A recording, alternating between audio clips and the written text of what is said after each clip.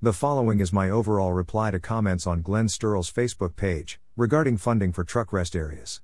As at the bottom, have any of you spoken, emailed or even raised this or any other transport issue, with your local candidates? Will you?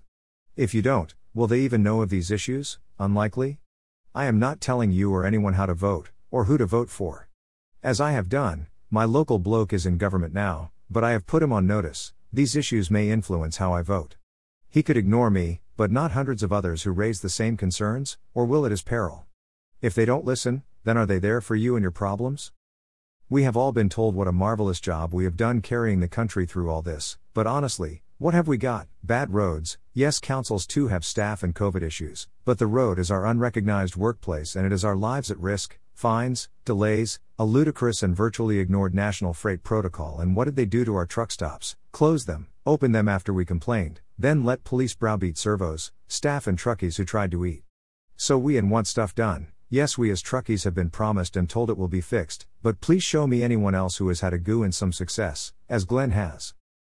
If you have a solution, if you have a local candidate who will help you and us, let me know, because I don't know of one yet. I do not expect to change the outcome. I just want a fair go and some money for truck rest areas is to me a good start. Good day all. I will not answer everyone separately, but want to make a few things clear.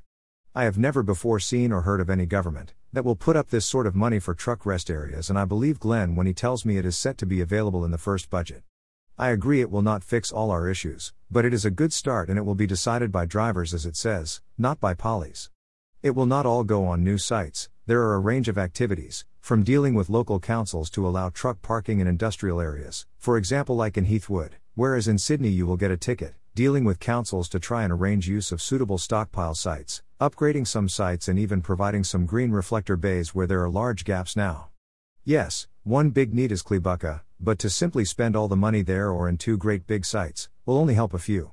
We will seek input from drivers, we will have a plan ready for when the funding will be available, tentatively November if they are elected.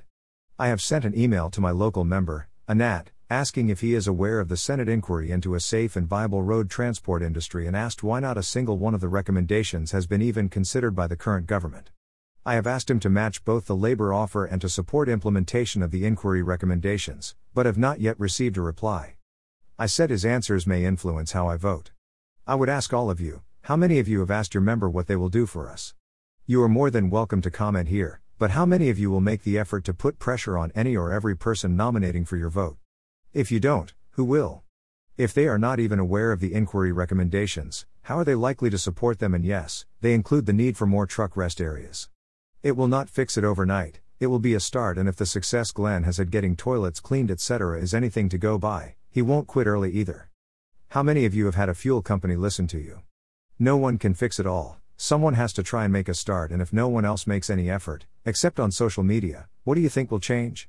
Push and ask and seek your local member to do something, anything for road transport, and we might just achieve something. Rod Hanifi.